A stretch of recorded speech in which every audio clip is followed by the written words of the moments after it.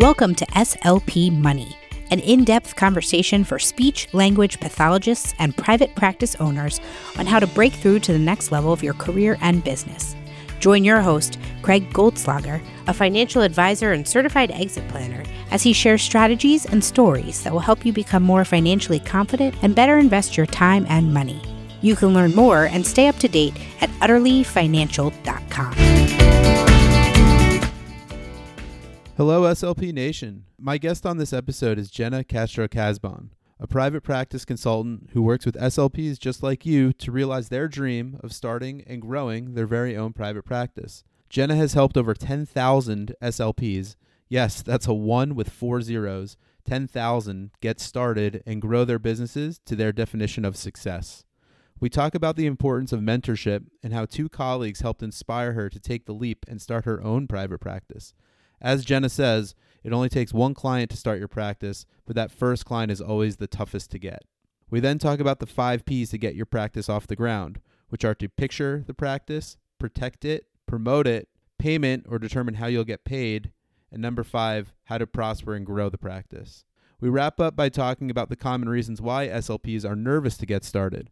From waiting until you're an expert with a specialization to the fear of failure, we talk about strategies to overcome these mental hurdles that cause SLPs to remain an employee and not an independent clinician. My 3 big takeaways from this episode with Jenna. Number 1, use a tool to set a vision for your practice. Jenna has a private practice roadmap to help get you started and see even if being a private practitioner is the right career path for you. Number 2, seek mentorship from someone who is a private practitioner. Just like Jenna received guidance when she got started, many SLPs like to pay it forward and help others. Many SLPs share with me that when they view other practitioners as collaborators and not competition, they work together to achieve greater levels of success than what they could achieve on their own. And number 3, there is no perfect time to get started. And the hardest part is just that, getting started. So if you wait until the perfect opportunity, you'll never get your practice off the ground. For all the show notes, references, and links mentioned in today's episode, head over to utterlyfinancial.com/11. That's utterlyfinancial.com/11. And so with that introduction, I hope you enjoy this episode of SLP Money with my guest, Jenna Castro-Casbon. Welcome to another episode of SLP Money, where I'm joined today by Jenna Castro-Casbon. Some of you listening may know her better as the independent clinician. Jenna is a private practice consultant who has helped thousands of SLPs start and grow their own private practices through her company, The Independent Clinician. She's also written many articles for the ASHA Leader and has also presented at ASHA Connect. You can find her online in her SLP Private Practice Beginners Facebook group and in her premium programs, the Start Your Private Practice System and the Grow Your Private Practice Coaching Program. Jenna lives in Boston, Massachusetts, and is a wife and mama to 2 young boys. Jenna, with that introduction, it's a pleasure to welcome you on the show today. Absolutely. Thank you so much for having me, Craig. It's great to be here. Again, it's our pleasure, and I'm really excited for today's episode because I meet a lot of SLPs who are looking to shift from employee to business owner, and our team can really help coach them through the dollars, the cents, thinking about financially what makes sense. But they often share their fears with me on some of the intangibles of being an, air quotes, business owner. Things like HIPAA compliance, intake forms, talking to SLPs, so you know the gamut. Before we get into the details of the many businesses that you have to help SLPs with this change, can you share with me a little bit about your background and actually what made you want to become an SLP? Absolutely. So I had a couple things happen over my life that led me in this path. One, my dad was a stutterer as a child. So he would always talk to me about how he used to go to speech therapy when he was little. And my dad is kind of like the class clown kind of guy. So instead of actually doing his speech therapy, they did a lot of mirror work back in the day with fluency, like talking into mirrors. And so he taught himself how to talk like Donald Duck, right? And so he actually lived in Florida and he was so good at talking like Donald Duck that he had an audition with Walt Disney himself to potentially become the voice of Donald Duck back in the day. But he passed on it to pursue basketball in college instead. So he grew up stutterer. Then he also rose and became the president of his company. And the whole time, now he speaks on stages and he does all kinds of stuff, but he still carries that fear of stuttering with him all the time, even though he's minimally disfluent at this point. So I always sort of grew up knowing part of my dad, but I didn't really think about me becoming a speech pathologist. Then when I was in college, my grandmother had a mild stroke and ended up with a little bit of aphasia and some dysarthria. And I remember being at the hospital and sitting with her during one of her speech therapy sessions and just thinking it was very interesting. And that was maybe kind of a little bit of a spark of maybe this would be a good profession. At the time, I was a psychology major in undergrad at Loyola University in New Orleans. And I was in a developmental psychology course, and we were learning about language acquisition, and then we touched on disordered language acquisition. And I just had one of those light bulb aha moments of, oh, maybe speech pathology is what I'm supposed to do. So I remember going straight from class to the library and looking up like the Job Outlook handbook and seeing what being a speech pathologist was really like, because that's kind of how I am. I like to research things. So anyway, I found out some information about the field, and it was too late to change majors / they didn't have speech therapy or communication disorders at my college. So then I was like, oh, well, I'm already, almost going to be a senior. So I got to figure out this whole graduate school thing. So then that's when I started applying to grad schools, and then sort of the rest is history. But those were like the three big moments in my life that combined to wanting to become a speech pathologist. That's so fascinating, and especially sharing the history of your father, that he rose the ranks within his own organization to become the president of a company. You have that innate background on the business side as well. So you learn about all the communication disorders. You have a familial history within the business world. How did you get started within your actual SLP career? Were you in the medical world? Were you in school districts? Nope, I'm an adult person through and through. During grad school, when I took the aphasia class, I just fell in love with adults. I thought, and I looked back at one point about like my essay that I wrote for grad school was all about stuttering because of my dad. But then once I got actually into grad school and learned about what happens with adults when they have strokes and brain injuries, that got me in a completely different trajectory. So I did grad school trying to focus as much on adults as possible. And then I did my clinical fellowship working in an outpatient rehabilitation center in Boston. And that's really where I fell in love with adults and really have always I have children. I love my children. I don't like working with children. I like working with adults. And that's what's one of the best things about being an SLP, right? You have your unique track. Everyone has a preference, whether it's the adult population or the peds, schools, hospitals, outpatient. It's just wonderful because there's so many trajectories that you can go in. And so it's so interesting that combining your background history, and you sampled a few things, but you learned pretty quickly the track that you wanted to take. Yeah, completely. And what led you towards helping other SLPs? How did you get started with coaching and helping SLPs realize their dreams of being a business owner themselves? Yeah, that's a good question. So I want to take it like one step back to talk about my dad one more time, which is that he always wanted me to do private practice, right? Well, before he thought I should do private practice, he thought I should go into business with him. And I remember saying like, Dad, no, business is boring. I'm not interested in doing businesses. Like, I just want to help people. So then I go to school for speech pathology, and he's like, well, maybe you'll have a private practice. And I was like, I don't know, Dad. Like, I just want to help adults. Like, leave me alone. Right? As most children say to their parents. Exactly. So this is my dream, not yours, Dad. Like, leave me alone. So, but he really did kind of plant a seed in that moment that I ignored for years. Anyway, but I was working at the rehabilitation hospital, and I had two coworkers who I was working with, and they both worked part-time. And, I was friendly with them, but I guess I didn't really know what they were doing part-time when they weren't with me working at the hospital. And I remember there was this one day over lunch where we just were talking about normal things. It was one of those rare occasions where SLPs get to actually have lunch, and then second, talk about non-work related things during lunch. And so they started talking about their private practices. And I literally did not know that that's what they were doing on their off days, was having seeing their own clients. So I was listening to them, and then I started just being curious and asking questions. And so they shared all kinds of information with me that really changed how I thought about private practice. So for example, they both said that they were private pay only. And at the time, I guess I sort of knew that some people were did private pay stuff, like therapists and that kind of thing, but I didn't really think that speech therapists could do that. I thought it was more, insurance based in private practice. So that was, one thing that really was like a light bulb. The second thing was I asked about their location. I was like, oh, well, do you have an office? And they both said no. And I was like, oh, I didn't know that's how I thought people had clinic space. And they said, well, we could have a clinic space, but we find that it's easier and cheaper, less overhead to go to the homes of the clients. And so that too, I was like, wait, I didn't know that that was possible. And the third thing that they said that really changed how I thought about things was that they had been doing this for a long time. Now, they at the time were probably in their mid to maybe late 40s.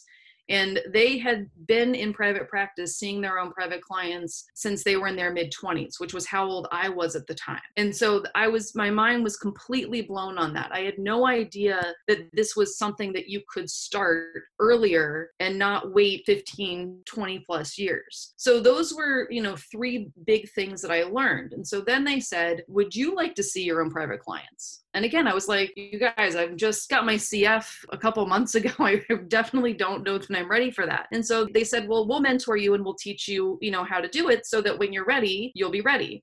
So that's what they did. And they got me all set up with business license and liability insurance and all those kind of things. And then they said, okay, the next person that asks if you treat private clients, because they also asked me, has anyone ever asked you if you treat privately? And I said, well, yes, but I've always referred them to either of you. And so they said, okay, Jenna, the next time that someone asks, I want you to say yes. And I was like, oh my gosh, okay. So someone did ask not that long later, but it was a child it was a kid with autism. And I was like, okay, no, if I'm going to do this, I want to do it with someone that I really am passionate about. So a couple months later, I had a second opportunity, and it was for a gentleman with aphasia. And I talked to his wife, and it seemed like I was going to be a good fit and really be able to help him out, because I didn't have that much experience at the time, but aphasia was my primary area of interest and budding specialty, I guess. And so I said yes, and that's sort of how my own private practice took off. So flash forward a couple of years later, and I was doing more private practice work. And at the time then, I was part-time at the hospital, and my private practice was growing. And people kept asking me, I was talking about it socially and whatever else, and then a little bit online, and people said, well, how are you doing it? And so I was like, well, I guess I could teach other people how to do this too. So then, in addition to the private practice and also still working part-time at the hospital, I started creating information products to teach other SLPs how to start their private practices. So that was back in 2008 when I started selling the info products on the Independent Clinician website. And it's really taken off from there. So from now back to 2008, I've taught literally over 10,000 SLPs how to start their private practices. And it has been a lot of fun. And I've learned how to get people, up and rolling quicker than ever, over this time. And it's just been so much fun to realize that I just really like transforming people. So whether it's patients that I help transform from being, having aphasia to having, less aphasia, but helping clients, make progress, or helping speech pathologists transform from, quote, regular therapists to private practitioners, that's a process that I really, really enjoy doing. And it's incredible, the numbers, just the sheer magnitude. Oftentimes people ask me, well, you devoted your career to working with speech language pathologists.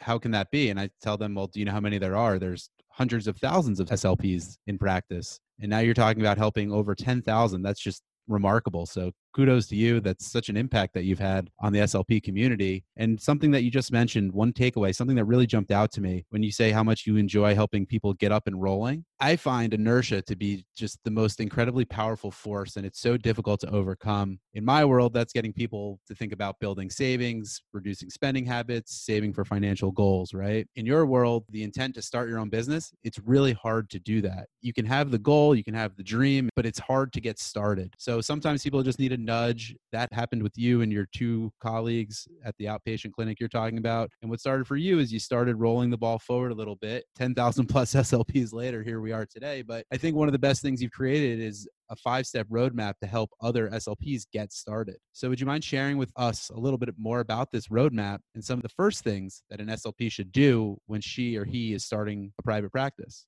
Absolutely. So the 5-step roadmap was created, I've had years of experience doing this, but I only created this specific roadmap in the last year and a half, where I really sat down and thought, okay, what is it that I'm teaching people how to do, and how can I boil it down into 5 steps? And because I'm a speech pathologist and SLPs love this kind of thing, every one of these 5 steps starts with the letter P, all right? So the first P is to picture your private practice. So this is the phase where you start really thinking about, well, what might my private practice look like? When do I want to practice? What kind of clients do I want to treat? Why do I want to do this in the first place? Where do I want to treat them? And what services do I want to be offering? So this is kind of like that dreaming phase where you create a plan and then everything else gets layered on top of that plan. So picture your private practice is phase 1. Phase 2 is protect your private practice. So this is where you start to get those ducks in a row. SLPs love to get their ducks in a row. And that's one of the things that stops people from pursuing this, is fear of missing a step, doing something wrong, or failure, losing their license. This is where people really start to catastrophize the what ifs. So instead, what I do is I break down the individual steps within the protect your private practice phase so that people can keep moving forward. So these are things like making sure that you have as much legal protection as you have, as much professional protection with regard to your license, and also thinking about financially reducing the risk of starting your private practice by starting with clients on the side and also not taking on too many expenses or overhead in the beginning, and starting your private practice as lean and debt-free as possible. One thing that really stands out in that is what you were talking about, and you learned that in the beginning from these. I keep going back to the 2 colleagues you had in the outpatient center, and you were shocked that you can operate a private practice without clinic space. I've talked to so many SLPs who didn't even know that that was a possibility. As many people think you have to have the brick and mortar, but you can start with teletherapy. You can start with a virtual practice or in some other location. You don't need to have massive overhead to get started. No, I tell people you can do that. If you have the money and the resources, and if that's what you want to do, you can do that, but you don't have to, right? So I'm a believer that when it comes to running a business, you want to always be, focusing on cash flow and getting that income coming in, and then rolling that into expenses or investments later on. I totally agree. I think most people, once they become a business owner, traditionally, if you're an employee, you get your employer benefits, you save into your company's 401k or retirement plan, or you save into your savings account for something like a down payment, right?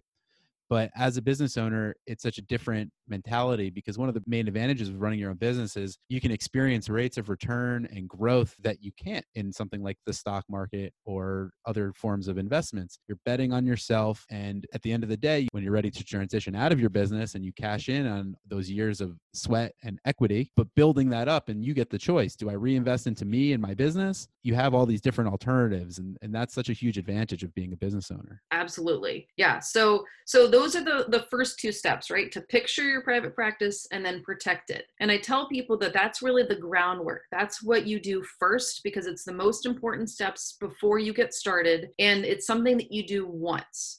I mean, your vision might change over time, but when we're just getting started, we're going to formulate your vision and picture it. And then we're going to get all of those steps like a business license and liability insurance and those kind of protections. So once you have those ducks in a row and you are ready to see private clients, then we move on to phase 3, which is the promote phase. So this is where you start getting the word out and telling people that you're starting this private practice. And that's one of the other things that holds people back, is that fear of being pushy or fear of networking and all of those kind of things. And I think that speech therapists have a different idea of what marketing is versus what it can be or should be. So people tend to think of things like glossy materials and perfect logos and brochures and business cards and all this stuff. Really, what marketing is communication. And it's about communicating the right message to the right people at the right time. And that is something that speech pathologists help our clients do every single day. Even though it might sound like, well, I don't have a background in marketing. Marketing is communication, and you do have a background in communication. So what I help my students do is to take their marketing message, meaning what they do and how they help people, and make sure that the right people are hearing it. So for example, the doctors or the specialists or, special ed department heads or whoever shares that same ideal client, And then they're going to talk about how they have space in their private practice and who they serve and how they serve them. And that's what marketing is all about. So it's so interesting that you talk about that, because a few of the previous guests that have been on SLP Money, we've dove a little deep into the niche conversation, and everything you're saying, I'm completely in agreement with. It's so important to have your message and be specific to who you're talking to. And I think regardless of whether it's a speech private practice owner, audiologist, you will be pleasantly surprised as to how many people have that specific need, and a light bulb goes off when they come to your website and they see that information right there. I focus on working with AAC needs and disorders. Right there, you're their match. That's what marketing and what you're saying is so great. It's so true. Yeah. Well, and that's what they want. The reason why people pursue working with a private practitioner is because they want to shortcut the time that it would take them to make progress at another place, like a school or a hospital, right? So when I first got started, I remember I made these flyers. And I went to the ASHA website and I looked for some page that listed all the diagnoses and disorders we treated. And I wrote down every single one of them. And it was like, here's all of the things Jenna can do. And I mean, I only put things that I felt confident in doing skill-wise, Sure. But nonetheless, there was probably about 15 things on there that I said Amazing. I could do, right? And then I sent all these postcards out and no calls. And I was like, oh my gosh, what happened? Like, I thought this was how this worked. And so what I came to realize over time is that people don't want someone who can do like everything, right? Because what they're thinking is, but can they help my husband? Or can they help my child? I want someone who knows aphasia or who knows pediatric feeding. That's the person I want to help, not this like jack of all trades person. So I think in the very, very beginning that it's okay to work with whoever you feel confident with and comfortable with and can help them to get some traction, to build your caseload, get some money coming in, and to build that confidence. But as soon as you can start niching down, it's a good thing. And just to reiterate it, I mean, you liken it to any other profession. Think about when you have to go see a physician and you're feeling heart palpitations. You're not going to go see a podiatrist. You're going to go see a cardiologist, and you're going to go find the best one, whether they live in New York, California, Florida. If you need the best, you find the best. And fortunately, for some of the reasons we've talked about, one of the hidden benefits, if you could call it a benefit, of the experience of coronavirus and what it's taught us is people are adopting new habits, and teletherapy is becoming more prevalent. And if you are the foremost thought leader in fluency disorder, people will find you as long as you're doing some of these things like Jenna, you're saying. You have your message, you're very clear, you are the best, people will find you. Yeah, absolutely. And you want them to find you, because the whole reason why a lot of speech pathologists go into private practice is because they don't feel like they're having the impact that they want to have on clients in a more traditional setting. So people want to give more. They want to give enough time to these clients. And so if you want to give more of your time and your expertise to people in your community, private practice is the best way to do it. So the first three phases we talked about were picturing your private practice, protecting, and then promoting. So the fourth, which might be Craig's favorite, is get paid. So this is where we talk about money. So this is where we talk about, and I help people make decisions about what kind of payment they want to receive. Do they want to be private pay only? Or do they want to be a mix of insurance? Do they want to do Medicaid? Do they want to do Medicare? Do they want to get contracts at schools? How much are they going to charge? What is their rate going to be? And then we also start to think about, tracking your income and tracking your expenses and thinking about taxes, because I also teach people how to set up legitimate businesses and not under the table cash babysitting money kind of thing. These are legitimate businesses that need to be tracking income, tracking expenses, and paying taxes. So I want to make sure that SLPs know how to do that. And this is one of the areas, again, that makes people nervous, because people don't usually have to worry about this stuff in regular settings. So usually the way that I teach people how to do this is to start with private pay and to sustain that for as long as they can. And then when they really either can't sustain it any longer and are ready to grow, or are really ready to grow, then to start building insurance contracts, which will really help private practice grow. And it also helps with marketing, because then you get listed on the website of all the insurance companies and whatnot. So the get paid part is really important. That's another thing where a lot of speech pathologists have some conflict there internally with getting paid for their services. Because I hear lots of SLPs say, but I love this so much, I would do it for free. And when I hear people say that, it's like a jab to the chest for me, because they have done it for free. SLPs give away so much of their time and so much of their expertise. Anytime an SLP stays late, works on the weekend, does IEP meetings during the summer when they're supposed to be at the beach with their families, anytime that they buy materials to use with clients that they're not reimbursed for, or paying for their own CEUs out of pocket, they have worked for free. And if you want to work for free, private practice is not the best option for you, right? Businesses are designed to make money. And while one of your core values might not be making money, it needs to become making money if that's what you want to do in your business. It's such a mental shift. And can I give you the sister theory of the one that you were just talking about? I hear from so many clinicians, not just that they do things for free, but people will set rates and charge them rates because they thought it's what that person could afford. And it's such a disservice to yourself as a business owner by doing that, because you have your expertise, you have your skill set, and you have your standard rate. You also have to think, one hurdle that I've helped some private practice owners overcome with that aspect is you have to think about it from the client's perspective. Just because everyone has a client, or maybe it's a personal friendship or relationship that's becoming a client, and all of a sudden they ask you for the friends and family discount. Well, what happens when they try and give you a referral because you're such an excellent SLP that their friend comes, and now their friend wants the friends and family rate, and they want all of these discounts, and it just snowballs. So while it's very, very difficult to do that, and I know SLPs very well, I know that you're all goodwill, very caring people, what Jen is saying is so important. You have to switch that hat from SLP to business owner. And if you discount once, it's going to lead to a snowball effect that you just don't need to have happen. And people need to respect you as the professionals that you are. Don't start implementing things like that. Once you break your principle, it's much easier to do it again and again. Absolutely. And something that you said that was really important there is about the identity of business owner. And that's one of the things that I think SLPs struggle with, is that they see like, well, I'm an SLP, I'm a helping people person. But the truth is, you can be a helping people person and be a business person, right? It can be and. It is not an or situation. So that's one of the biggest hurdles I feel like that the people who pursue private practice have to overcome, is realizing that they are taking on a new identity, right? Before I had children, I did not have the identity of mom or mother. But the second my oldest son was born, all of a sudden I had a new identity, and I put it on and I liked it so much we had another kid, right?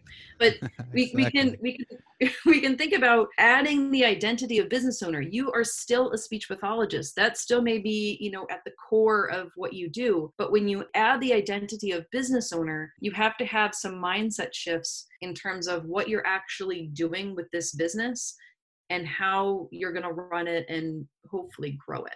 Like you said, when you work in a setting, clinical setting, school setting, outpatient, you name the setting, but you're used to getting your paycheck every 2 weeks. That's it. A lot of decisions are made. You've mentioned taxes. You get your taxes withheld. You get your benefits. It's much simpler. There's less decisions to make. But to help make this transformation, I'm thank you for calling me out for step 4. Yes, my eyes lit up when we started talking about that. And before we go to number 5, one of the things, it's important to get outside guidance on financial issues from people who know what they're talking about, right? So from financial planners, from accountants, from bookkeepers.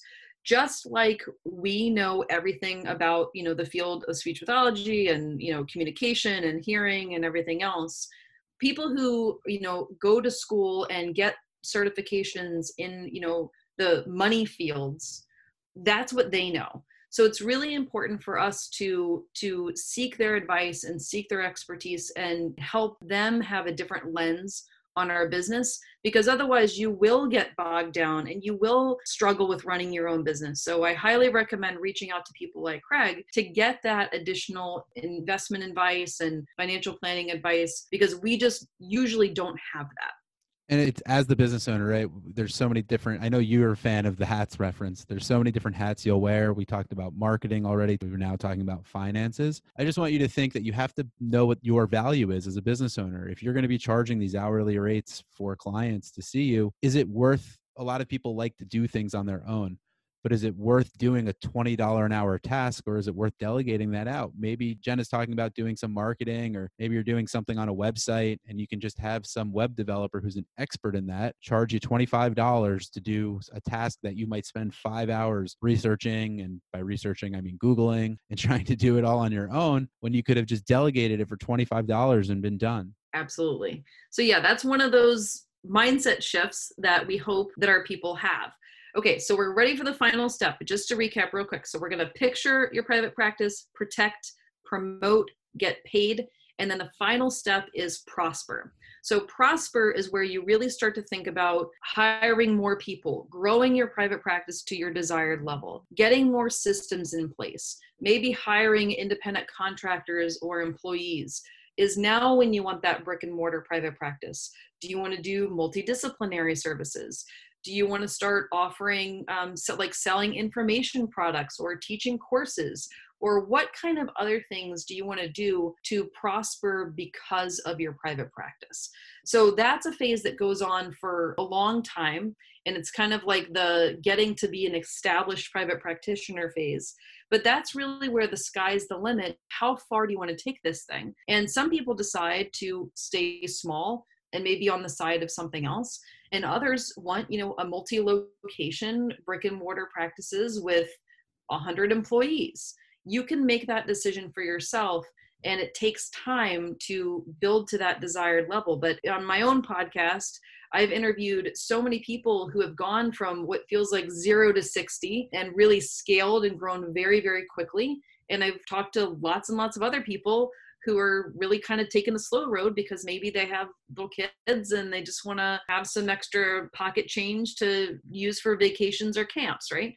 So it's totally up to the individual how far they want to grow. So I mentioned that the first two phases, so the picture and the protect, were like things that you essentially do once, and then they help you lay that solid foundation. The last three phrases, so the promote, get paid, and prosper, those happen cyclically. They happen over and over again. So you promote and then you get paid, and then hopefully that leads to more prospering. Then you want to grow more. So you promote, you get paid some more, and then you prosper. And then that just kind of keeps, spiraling up again as big as you want it to be.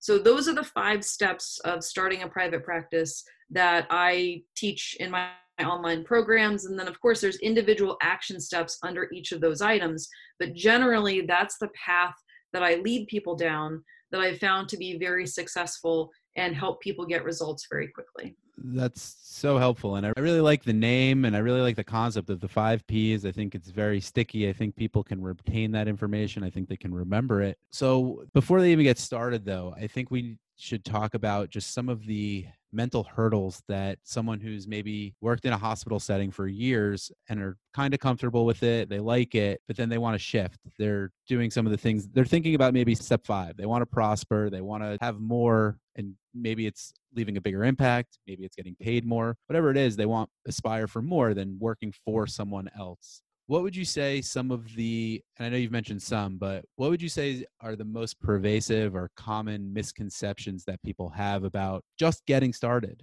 Well, I think there's lots of things, and I hear the same kind of things over and over. So I'll share some of the most common.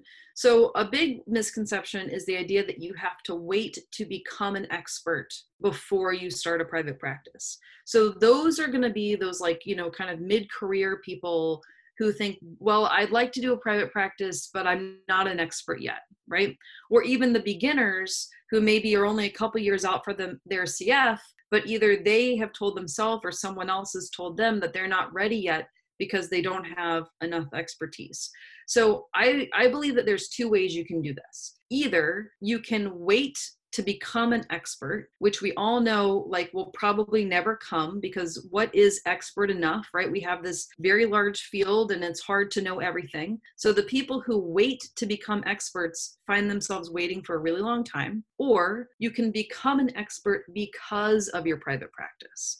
So you can start and you can dive in and you can become an expert along the way by actually doing the work. And for people who say, but I'm not an expert yet, that's what continuing education is for. That's what advanced certification programs are for. We have all of these programs out there, Hannon and Floor Time and Lee Silverman voice treatment. You can level up your education and then build your expertise as you go along rather than waiting. So not waiting is one of my core tenets that I try to tell people. Someone thinks you have enough expertise to be doing this now because they hired you at your hospital or school or wherever you're working. So it's only you limiting yourself that you feel like you're not ready yet, because in most cases you really are. And it's so powerful. You learn more from your failures than you do from your successes. And so if you make a mistake, guess what? People who learn from their mistakes don't repeat them. And you have to trip, stumble, and fall a few times. And it's hard in practice to do that. But from my experience, my wife's experience as an SLP, I know that mistakes happen. No one is perfect. And most people understand all of that. Trying to overcome that hurdle and obstacle, it's easier said than done. I know that. But to just try and just get going, because it's like you're saying, it's like waiting for Godot. You can wait and wait and wait, but he or she's not coming. So just go. Exactly. And then you just brought up, this is a great segue. Another thing people are really afraid of is fear of failure. So people tell me that all the time, but I'm afraid of failure. I'm afraid of failure. And I always come back and ask, well, what does that mean? Because everyone has a different idea of what failure means. So some people say things like, well, what if I misdo my finances and I lose my business? Well, hopefully you're going to pull out before you really ruin your business or something, or you contract with people who know more about money than you do. But you're not going to, the chances of that really happening, I think, are fairly small. The other thing that people get worried about is, fear of getting sued. That's another thing that means failure to people. Well, that's why you have professional liability insurance. That's why you obey the code of ethics that ASHA sets forth. Could someone sue you? Absolutely. Someone could sue any of us at any time. That's why you have the legal protections in place, which is what I cover in the second phase, to make sure that in the unlikely but possible event of a lawsuit, that you are organized, you have all of your ducks in a row. But again, the chances of that happening are relatively small, but you do need to be prepared in case it were to happen.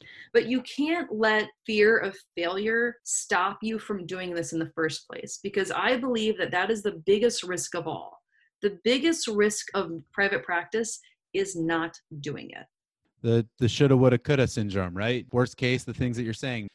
From what it sounds like, you don't need thousands or tens of thousands of dollars to even get started. The financial risk, I think, is something that it goes back to what we were talking about earlier. You don't need to rent a 2,000 square foot clinic. You don't need to buy the latest software and they'll have dozens of assessments or TVs in your waiting room, right? You don't need all of these expenses. You just got to get going and just start. And I know throughout your website and some of the social media that I see you post, it just takes one client to get started. Yeah, absolutely. And that's always usually the hardest one. Someone in my program the other day, this is my favorite story so far. She was at Subway restaurant and she was wearing a shirt that said, I'm a speech pathologist or speech pathology. I don't know what the shirt said, but something that indicated that she was a speech pathologist. And the mom of a child with autism was also at Subway and asked her, I guess somehow they got talking, and she said, well, I have a private practice. And she was just starting, this person ended up being her first client because she was wearing a t-shirt that said, I'm a speech therapist. And so her very first client came from having lunch at Subway last week. So you never know who that first client is going to be or where they're going to come from. But I can be a little woo-woo sometimes, and I really kind of believe in the universe. And that when you are truly set up and you are ready to serve, the people who need you and need your services will find you, even at Subway. It's such an amazing story. And one thing that's important to take away from there is you said that she mentioned it in a forum or in your community. Yeah. Listeners of the podcast know that we had another guest on in a previous episode just talking about the importance of community, where yes, you can post online in a general group forum or some other type of setting, but to be surrounded by others who have the similar life goals to you, a support system, going through the day-to-day ins and outs, right? If you're having these fears, I can with fair certainty say that there are others having these similar fears. And that's the power of communities and forums. And it sounds like, Jenna, you have such a great setup for your students to share practices, share ideas, and just people going through this on a day in and day out basis. And, what an amazing success story, getting your first client. And how many people do you think went to Subway for lunch the next day, right? Just, yeah, who knows? It was just, yeah. Karma, fate, right? That they ended up there together. One of the things that happens, private practice can be lonely. It can be lonely, and a lot of people do it in isolation because they're just, solo private practitioners, right? A couple of people, partnerships and whatnot. But for the most part, it's a solo business owner. Most SLPs do not have business experience. People don't have MBAs, or maybe they did a lemonade stand when they were a kid, but other than that, they might not have any business experience.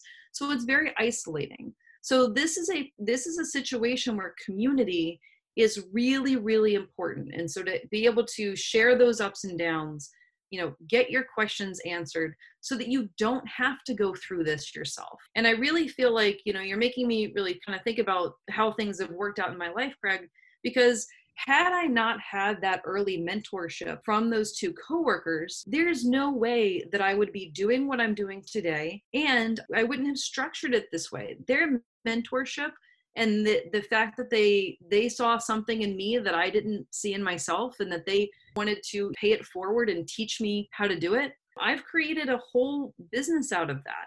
But it was because of their trust and their support and everything else. And not everybody has that. The private practitioner, the SLP who's working in the school and they're totally burned out, they've got so many, reports to write and meetings to go to, and they're just feeling like they're at their wits' end, they may not have anybody to talk about this with. So that's where community, I always think community is important, but in this particular area, it's essential to help people get that support and keep moving forward. We've talked about so many amazing topics today, whether it's wearing the different hats, thinking about all the resources you have available to you. And I just want to reiterate, for those who are not business owners yet, it does require the mentality shift, but I want you to think about the one resource that every human being on earth, Jeff Bezos, myself, people who have negative net worths, we all have the same one resource that we all have to deal with: time. We all get the same 24 hours in a day. So what do you choose to do with that time? And when you have the availability for someone, I'm inspired, and I'm not even an SLP private practice owner, but to be in my community and hearing that story of, you never know where the next client will come from, but this practitioner was ready. She was prepared. She knew how to communicate her mission and her statement to someone she met buying a sandwich. That's remarkable. And inspiring someone else to see that. You can read books or have other information, but there's no resource like others going through it with you. And it's a great thing. Well, and at some point you just have to decide to be ready. People ask me all the time, like, how do you know when you're ready to start a private practice? And there's no pre-qualification. There's no checklist where I say, well, did you do this, blah, blah, blah. The answer is, are you deciding to be ready? Because none of us can make any changes in our lives until we have decided internally that we're ready. So people ask all the time, SLPs, oh, do you see private clients or whatever? And so many people say no. And they regret saying no, and they wish that they had said yes, but they didn't feel ready yet. So it's on you. If you're listening to this and you think, I would really, really like to do this, to prepare yourself so that when the next opportunity comes, whether it's through a friend or a former grad school colleague or someone at Subway, you are ready and you can say yes next time. Just amazing stuff. So one other thing that I would like to mention is, again, I've been doing some due diligence before our conversation, pulling up your website. There's just some quote, and I think it's a wonderful thing as we start to wrap up, from Tony Gaskins, a motivational speaker. If you don't build your dream, someone else will hire you to help build theirs. And I've never heard that before, but it is so powerful. And if you do aspire to have your own dreams and build them, you have tremendous resources available, and you just take the bull by the horns. On my webinar, I use that quote, and that's everybody's number one takeaway, right? Is, whose dream are you building? Are you building yours, or are you building someone else's? Just awesome stuff. So we're all about taking action here on the SLP Money Podcast. So Jenna, I would like to leave you all with 3 action items to help you get started and break through that inertia and really start launching the private practice. From my perspective, after our conversation, number 1 has to be you need to download that 5-step roadmap and work on those 5 Ps and really learn about how to get going. Yeah, and people can access that at startyourprivatepractice.com/roadmap. You'll get a printable version of the roadmap. There's some extra steps in there, and that'll really help you get started. Awesome. Number 2, thinking about the powerful questions that you ask maybe clients sometimes, patients, but those powerful questions, right? We're not talking about the yes or no's. We're talking about the WH questions, the whys, the whats. I know SLPs love those questions. So what is your why? Why do you want to start a private practice? What are you doing to move forward and build the progress? Yeah, those are really important. And the whys, the second part to that is why not? So there's the why do you want to do it? And then the why not is what is holding you back. And people decide to take action when the risk of not doing it becomes greater than the risk involved in doing it. So I always want people to think of their why and think of, is it for their kids? Is it to build a legacy? Is it to get out of debt? Is it to pay off loans or build savings or, have an impact on your community, build generational wealth for your family? What is your why? And then secondly, what's your why not? And number 3, I think it just has to be using resources that are available to you. Share with us a little bit more. Maybe there's some other video or something else that you think someone should start with. Yeah, absolutely. So I have the roadmap is really like a quick and dirty download. It'll give you information about the 5 stages of starting a private practice. If you're up for, most SLPs don't learn anything about private practice in graduate school. So I created a free training, which people can access at startyourprivatepractice.com/webinar, where I promise to teach you more in 60 minutes about private practice than you ever learned in grad school, with the one exception of Howard University, which has a course in private practice. So go Howard. But if you didn't go to Howard, go to startyourprivatepractice.com/webinar, and you can watch a training about the ins and outs of private practice. So those are really the 2 best ways to get started. And then I also have a podcast called the Private Practice Success Stories Podcast, which I interview successful private practitioners from all over the US and a handful internationally. And I ask them about their journey to private practice. What lessons did they learn along the way? What mistakes did they make? What advice would they give themselves when they were first getting started? And the people I interview are of all levels and types of private practice, from people who just celebrated their year anniversary and are talking about what their first year was like, to people who have been in private practice for 30 years and have multiple locations and are really that established private practitioner that people, sometimes people strive to be. So the Private Practice Success Stories podcast is available in iTunes and Google Play and Stitcher and all those kind of places. But between the roadmap, the free webinar, and the podcast, you will be armed with so much information to really decide if private practice is right for you and if this is something you want to pursue. If you check out the resources and you think, no, you know what? I don't know that this is for me, or maybe not for me right now, no problem. But if you decide that you do want to go forward, I'm happy to help you on that journey. I think that's really a great way to wrap up. It might not just be the right time. We've talked about the karmic signs in the universe, and it just might not be your time to start a private practice, but it's not a use it or lose it type of situation, right? You can revisit this next year, next 5 years, 10 years, and just all these resources that Jenna offers to you for free. You'll learn everything you need to know from people in your shoes who just went through any fears that you have about starting a private practice, and you hear them hitting their 1-year milestone, their 2-year milestone, what it was like having that first patient on your own and going through the billing. And I'm sure you talk about some funny stories, some sad stories. You cry a little, you laugh a little, and it's just the full gamut of being a business owner. And so great resources, and encourage everyone to check them out. Yeah, absolutely. And it's fun to create this stuff. The whole people had asked me to do a podcast for forever. And I kept thinking, I don't want to hear myself talk. I don't want to do a podcast. And then I realized all the podcasts I listen to are interviews. So why don't I just interview people and ask them about their private practices. So I have really like stereotypical private practices, and then I have private practices that also do hippotherapy and mind work and mindset work, all kinds of other stuff. So, there's no such thing as a perfect private practice, only one that's perfect for you. So that's what the podcast aims to show.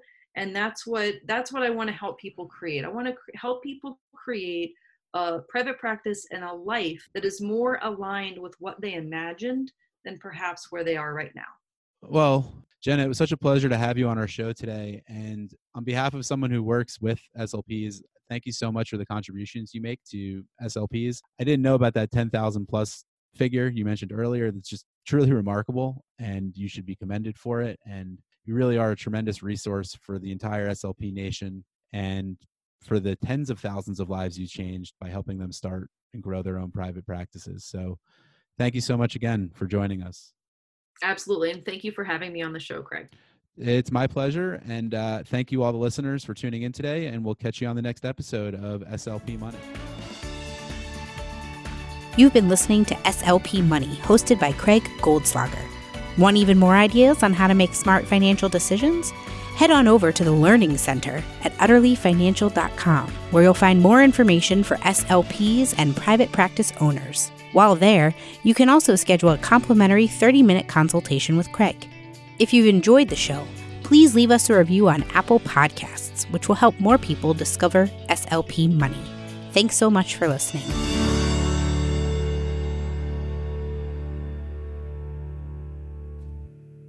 Materials discussed is for general and informational purposes only and is not to be construed as tax, legal, or investing advice.